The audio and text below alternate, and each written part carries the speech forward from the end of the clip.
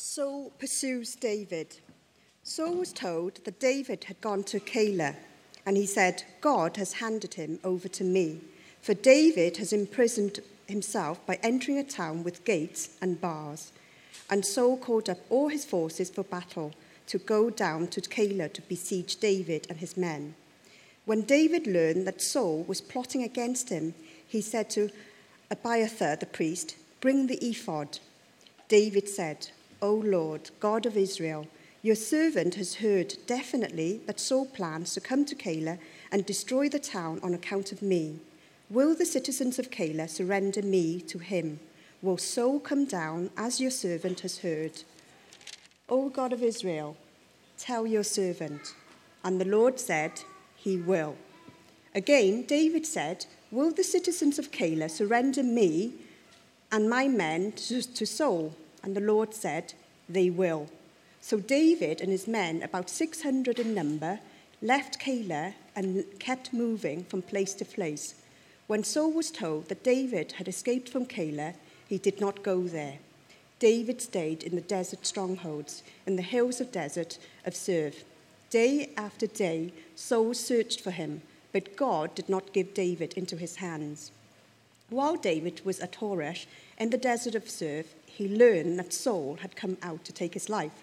And Saul's son Jonathan went to David at Horesh and helped him to find strength in God. "Don't be afraid," he said. "My father Saul will not lay a hand on you. You shall be king over Israel, and I will be second to you. Even my father Saul knows this." The two of them made a covenant before the Lord. Then Jonathan went home, but David remained at Horesh. So I know it's warm. I know it's getting on for 11:15, but I need you to switch your imaginations on for a second and try and imagine something for me. Imagine as best you can, because some of this is beyond our imaginations, but imagine as best you can that you are standing on a renewed earth, part of a new cosmos, the new creation that Jesus has ushered in with his return, with his second coming. You are there.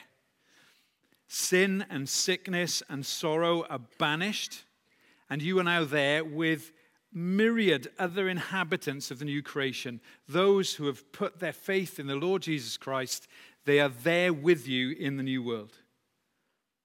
The focus of your joy now that you're there in the new creation is, of course, the triune God, who you now see, you now behold the triune God in the face of your Savior Jesus. I know I go on about this a lot in this place, but you do realize you will see him, don't you? You're trying to imagine now that you're there and you see him in the new creation. You're seeing him with your physical eyes for the first time. I don't know how good a job you're doing of imagining that. It's hard to picture, isn't it? But that is the Christian future. That is reality. There is no speculation in anything I just said. If you were a Christian, that is the future for you. But I want you to go a little bit beyond that and do a little bit of what I think is safe speculation, but is nonetheless speculation. Because I also imagine this happening on a regular basis at the beginning of the new creation. You're there and someone approaches you, and you realize it's a friend of yours. It was a friend of yours. It takes you a second to recognize them maybe because they aren't the same as they were. Because the years and the strain have dropped away, and they are now glorious.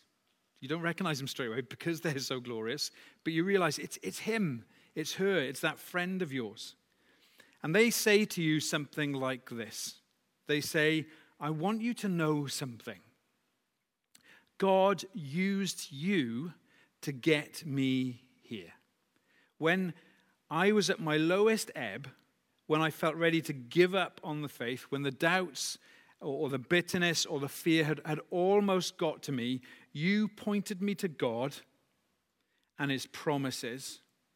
And God, in his grace, used you to get me through, to get me here." Do you think that's going to happen? I think it is. I mean, I can't prove it directly from Scripture. But I think that's going to happen in the new world, in the new creation. And this is the very sort of God-centered, gospel friendship I want us to focus on this morning as we finish off our series on friendship. I want us to focus on what it is and what we see of it here in 1 Samuel chapter 23. I want us to unpack it so that we can seek to be and to have friends like that. We see this sort of friendship crop up throughout Scripture. In the Old Testament, we could point to Ruth and Naomi and their wonderful friendship, their God-centered gospel friendship that you can read about in the book of Ruth.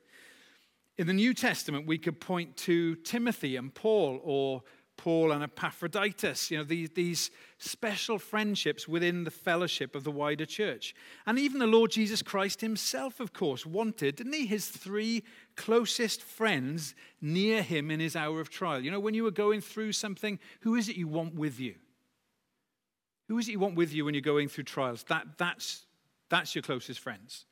It might be a husband, it might be a wife, it might be a family, it might be friends in church, it might be friends from elsewhere, but that's who your close friends are when you want somebody with you in your trials. And even Jesus wanted that. We can also look to Hebrews, the letter that we're going to go into in the autumn, where we see how the writer shows the way that the friendship and fellowship of the Christian community keeps believers in the faith, keeps them believing. That's why the writer to the Hebrews says, do not give up meeting together.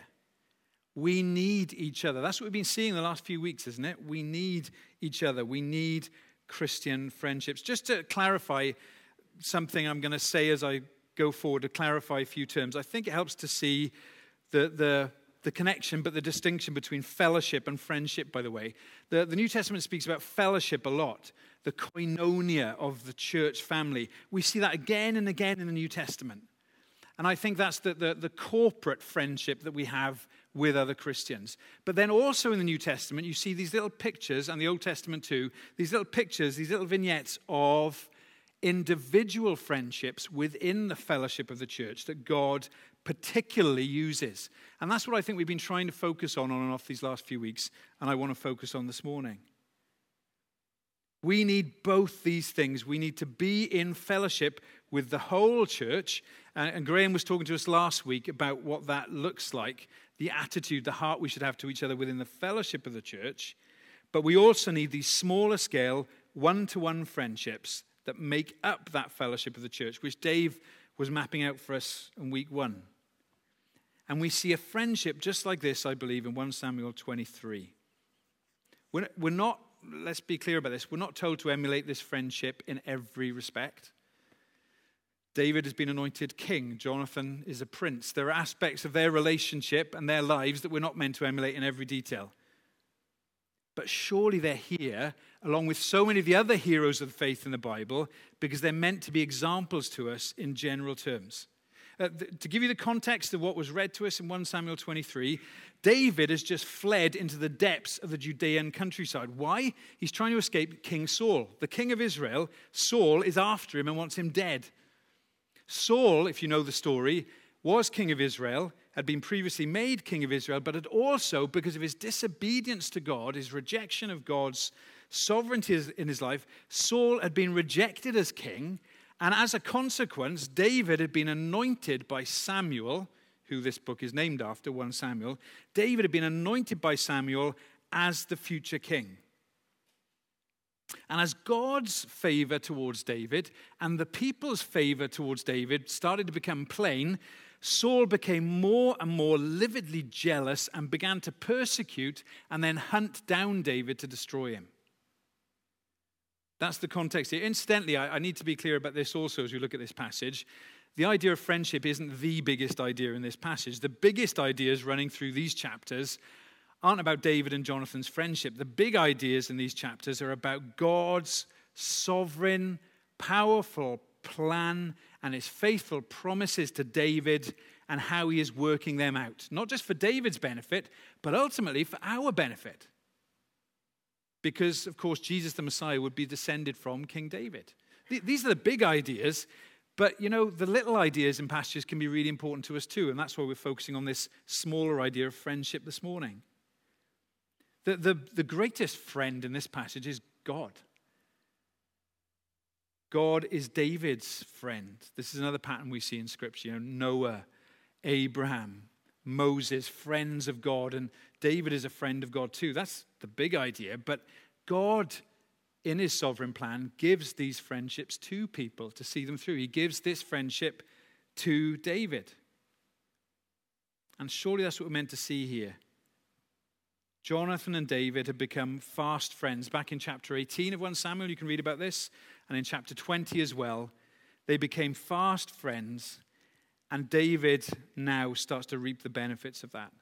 As David is now at a particularly low point, under extreme pressure, and fleeing the king's army and the king's anger, Jonathan, the prince, at great risk to himself, because Jonathan's father Saul had tried to kill Jonathan already once before this in anger. At great risk to himself, Jonathan sets off to find David. And although Saul and his armies and his spies can't track David down and can't find him up to this point, Jonathan somehow finds him. And he renews his covenant with David. The solemn promises they'd made to each other, they are renewed. You read that in verse 18 of this chapter. And Jonathan encourages his friend. So I just want to break this down. Break this friendship down and break down what happens here in 1 Samuel 23, how it's used by God. And we're going to see three things about friendship in this passage. This sort of God-focused gospel friendship that we are called to and that we need as Christians. Can I be clear on that? I really passionately believe that. We need the fellowship of the church and we need Christian friendships like this to get to the end of the race, to make it to glory. You might say, yeah, but Matt, I believe that God is sovereign in salvation. So do I. I believe when someone truly trusts in Jesus, they will get to glory because God will keep them. So do I. I believe that too. But I also believe that God uses friendships like this, which is why we need to see what these friendships look like. Three things. It's instrumental, first of all. Secondly, it's intentional. Third, it's covenantal. I'll have to unpack that word when I get to it. Instrumental, intention, and covenantal. First of all, this friendship is instrumental. In other words, it's used by God as an instrument in David's life. Or to put it another way, Jonathan was a means of grace to David. Have you heard that phrase? Crops up in a lot of church circles regularly. A means of grace. Something that God uses in your life to strengthen your faith, to grow you in your faith, and to keep you running the race with endurance. There are some big means of grace that the New Testament talks about a lot. The teaching and preaching of the word, the study of the word of God is one of them. The fellowship of the church is another. The ordinances, the sacraments of baptism and communion, these are all means of grace in the Christian life. But I don't think there are just 2 or 3 or 4. I think there are loads of them. And one of them is friendship. Some of you know this. Some of you are only here this morning, humanly speaking, because someone spoke into your life and helped you run the race with endurance. This friendship of Jonathan to David and David to Jonathan was a means of grace that God used to bless him and to keep him and to encourage him and to strengthen him. God uses means. And one of the means he used in David's life was Jonathan. We need this. David needed Jonathan at this point. The thing about David is he was such a man of valor, such a warrior, such a powerful man, the man after God's own heart, that we can miss this, his times of weakness. And on occasions, as you probably know, abject failure. There were times of such weakness, and this was one of those times. We're not told that he was weak, but not directly, but we're told that Jonathan strengthened him, so he must have been weak. We're not told that he was discouraged, but we're told that Jonathan encouraged him. So he must have needed encouragement and have been discouraged. In his flesh right now, he is weak. He knows God's power from his past experience. He knows God's power theologically, that God can keep him, and God has a plan and a purpose, but he feels weak. He's ready to crumble. The most valiant have times of weakness. We know that, don't we? The bravest and the strongest people have times of weakness and need Christian friends at a time like that. Incidentally, the weakest can also often be valiant and surprise us. We need to remember that too, don't we? But the strongest can have times of weakness. Why is it so important to have Christian friendships? Not just general Christian friendships where we happen to be friends with people in church, but Christian friendships like this because they are instruments in the hands of God to keep you trusting God. That's the first thing about this friendship. It's instrumental. Secondly, it's intentional. I love this, that Saul couldn't find David. It was one of the things that consistently drove Saul nuts, that he couldn't track down this troublesome David. And yet Jonathan finds him. Nothing would have stopped him. And we need tenacious, intentional friendships like this. At my lowest ebb, I would say, in my life so far, I had a few close friends like this who God used to get me through. The closest of them lived with me, Kath. But also certain other good friends, and I found out then that they were good friends, sought me out to do just this, to encourage me, to strengthen me in my faith that felt like it was barely holding on. And they were all intentional about that friendship. You might say, well, I can see why your other friends needed to be intentional, but surely not Kath. She was living with you the whole time. No, it's not about being with people a lot. It's about when you're with them, being intentional in what you're doing. It is so possible, it is scarily possible, I think, to share all of life with someone and not be God-centered about it. It's all too easy to have Christians you love hanging out with regularly, and that's good, that's great. But it's all too possible to have Christians you love hanging out with and not have God and his gospel promises at the center of those friendships. We need friends who will intentionally seek to build us up in our faith and point us to our Savior. And we need to be friends like that. We need our Christian friendships within the local church and outside the local church to be intentionally instrumental. This isn't automatic. Well, I wish it was. Christian life would be so much easier if friendships like this just happened automatically. But you've got to work at them. You've got to be intentional about them. Jonathan took risks, went in harm's way, went out of his way. Just realized this next illustration, I didn't actually check this with Sophia that this is okay, so I'm taking a risk here. But, sorry, Sophia, that's my general rule of thumb. Some years back, we were in Center Parcs up in Nottingham. She knows what's coming now. And she managed to injure herself and end up in hospital. End up overnight in the Max Fax unit in Nottingham Hospital. And she recovered within 24 hours. Kath and I are still traumatized to this day. But it was a very stressful time. And we wondered, we knew her life wasn't threatened, but we wondered how she was going to come out of this in terms of the injuries she'd had and whether there would be any lasting effects. We were pretty stressed. We were in this massive hospital we'd never been in before. And we just messaged a few people in church and immediately started getting messages back. And do you know what one of the messages said from one of the friends in Ammanford Church at the time? So we're up in Nottingham. This is a friend in Ammanford Church. And he says, we're praying for you. Great, that's lovely to know. What can I do? I'll come up now if you want. Just offered to drive up to Nottingham. I mean, he wasn't putting himself in harm's way, but he was prepared to go out of his way. That's intentional friendship. That's friendship like this. We need to be such friends as these and seek out friends like these. Friends who won't take no for an answer sometimes. Do you have a friend like that? Maybe you don't yet. Pray for one. And if you don't have a friend like that, maybe start by seeking to be a friend like that. Who can you seek out in order to strengthen them? I can't stress enough that I don't believe this necessarily looks like the sort of friendship that Dave talked about in one of his illustrations a couple of weeks ago. You know, the best friends for life type friendship where you have so much in common and you click and you complete each other's sentences. It might look like that sort of friendship. It really might not. But you need friendships like this, and so do I. It's intentional friendship like this. So that's the second thing about it. First, instrumental. Secondly, intentional. Lastly, thirdly, it's covenantal. Or is it covenantal? It's covenant friendship is the point. There's a reason for me using that word and not something slicker. It's covenantal friendship. I'm trying here with this word to sum up with a concept that's at the heart of this sort of gospel friendship, what it looks like. Covenantal friendship. David and Jonathan's friendship is defined in covenant terms. Covenant in the Bible is when two parties make promises, make vows, solemn vows to each other, with witnesses usually. It's not just an agreement. It's not just a contract. It's not saying, yeah, I'll scratch your back if you scratch mine. It's a solemn, committed covenant thing. That's what a covenant is. And David and Jonathan had previously made a covenant with each other. You can read this back in chapter 18. It's referred to in chapter 20 as well, and it's renewed here in chapter 23.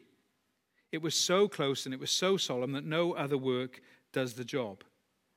It was based on promises made between them. But ultimately, of course, the promises they made to each other were rooted in and reflected the covenant that God had made with his people.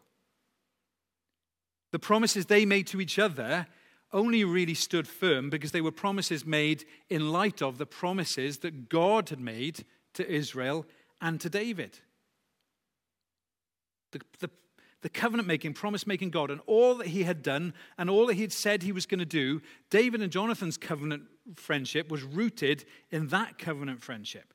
God had called and anointed David as king.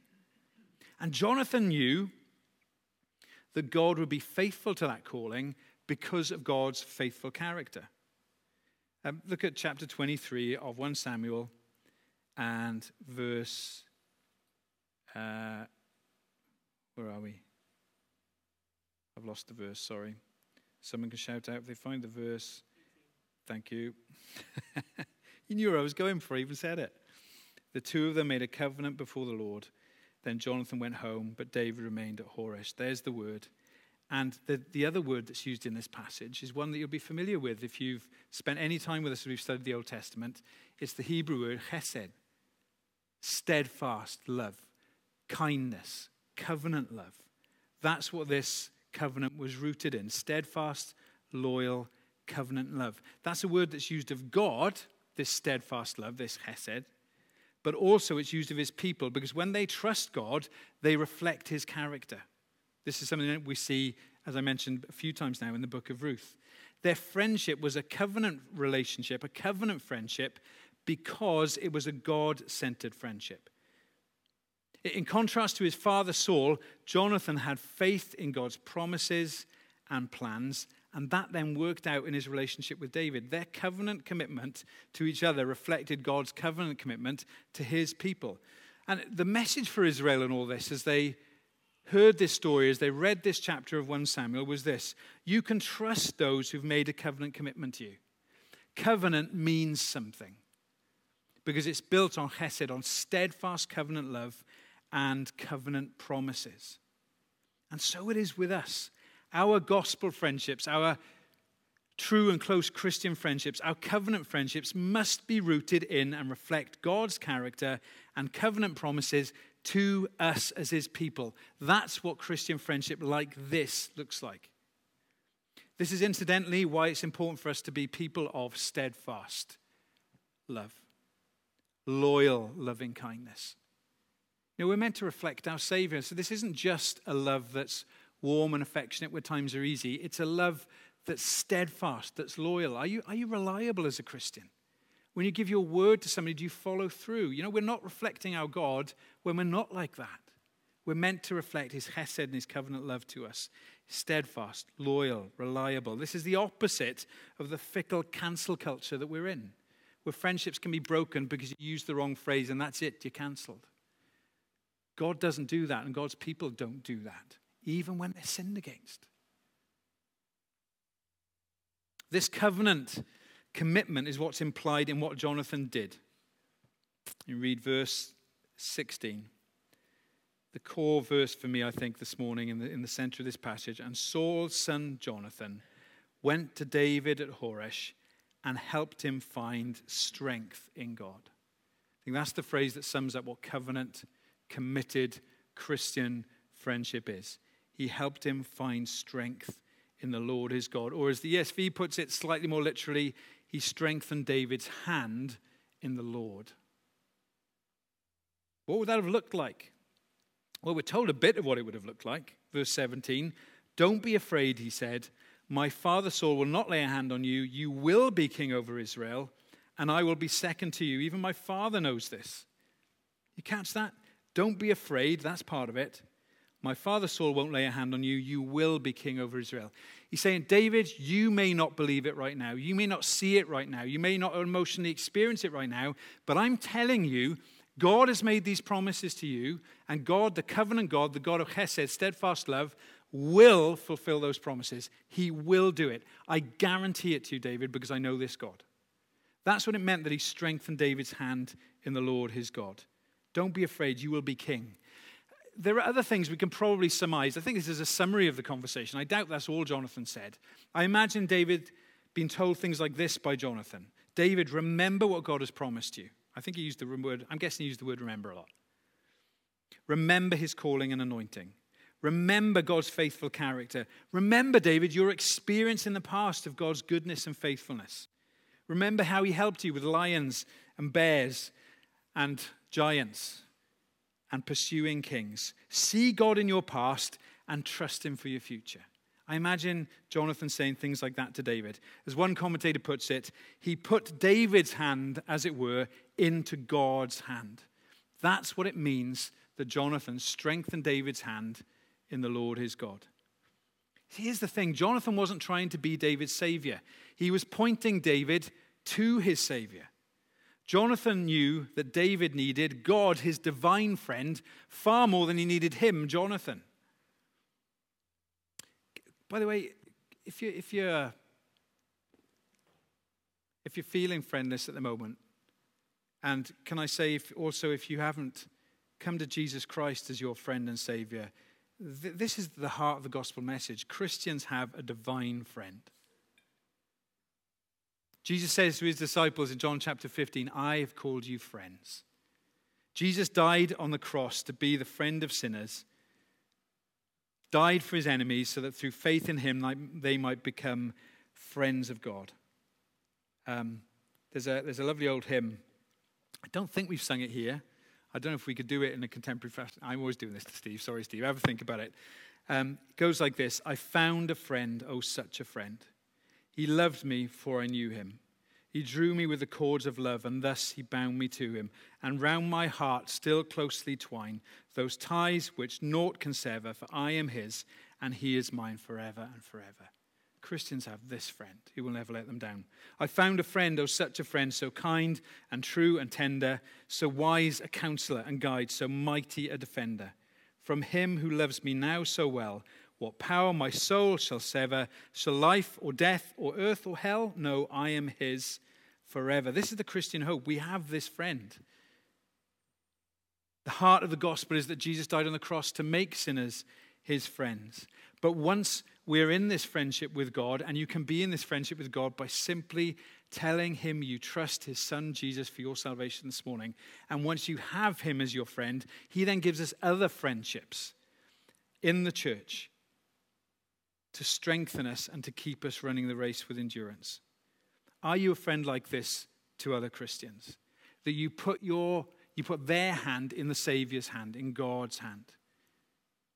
One way to ask the question is when you're comforting a friend and you then leave, how do they feel when you've left?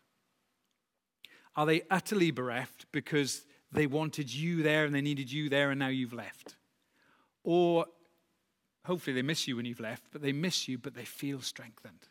They feel that little bit closer to God and more supported than before you came because you've put their hand in God's hand. Do we have friendships like this that are about God? The answer to that question probably tells you whether your friendship with other Christians is a covenant friendship or, frankly, a consumer friendship. Do you know what I mean by that? A consumer friendship, a consumer relationship, well, it's not really a friendship. It's one that's about what you can get out of it. A covenant friendship is about the other person because it reflects God's covenant love for them. It's like marriage, really, but it's not limited to marriage. Sam Albury's great on this in his book on singleness. Vaughan Roberts is great in his book on friendship on this, saying that look, this isn't just about marriages. This is about friendships in the church that are not for you, but they're for the other person. That's what a covenant friendship like this looks like. It's not a consumer friendship. We know that's the case for Jonathan here because of these incredible words. My father Saul, verse 17, will not lay a hand on you. You will be king over Israel, and I will be second to you. Jonathan's in line for the throne, but he's saying to David, no, I believe God's promises to you. My friendship is about supporting you and God's covenant promises to you at the expense of my future kingship. Jonathan wasn't in this friendship for what it gave him. He was in it for David because of God's promises to David. I wonder if this is why some of our Christian friendships can implode under the weight of too much unbiblical expectation, because they're more consumer than they are covenant. They're based more on sharing good times and shared interests and kids who are friends and having holidays together. And those are great things to do, don't get me wrong. But they're based more on that than they are on helping each other in suffering. On helping each other when, humanly speaking, there's no payoff. There's no payback. They're rooted too much in worldly happiness and not enough in otherworldly hope. It bears asking, when we think about our Christian friendships, what's the reactor core of our Christian friendships? What's the main source of power and joy in our friendships? Is it enjoyment generally, or is it Jesus? We need covenant, gospel, God-centric friendships like this. I'm not talking about exclusive friendships or BFF for life friendships necessarily. I'm not talking necessarily about going on holidays or hanging out weekly. I'm talking about Christians who will do this in your life and you do it for them.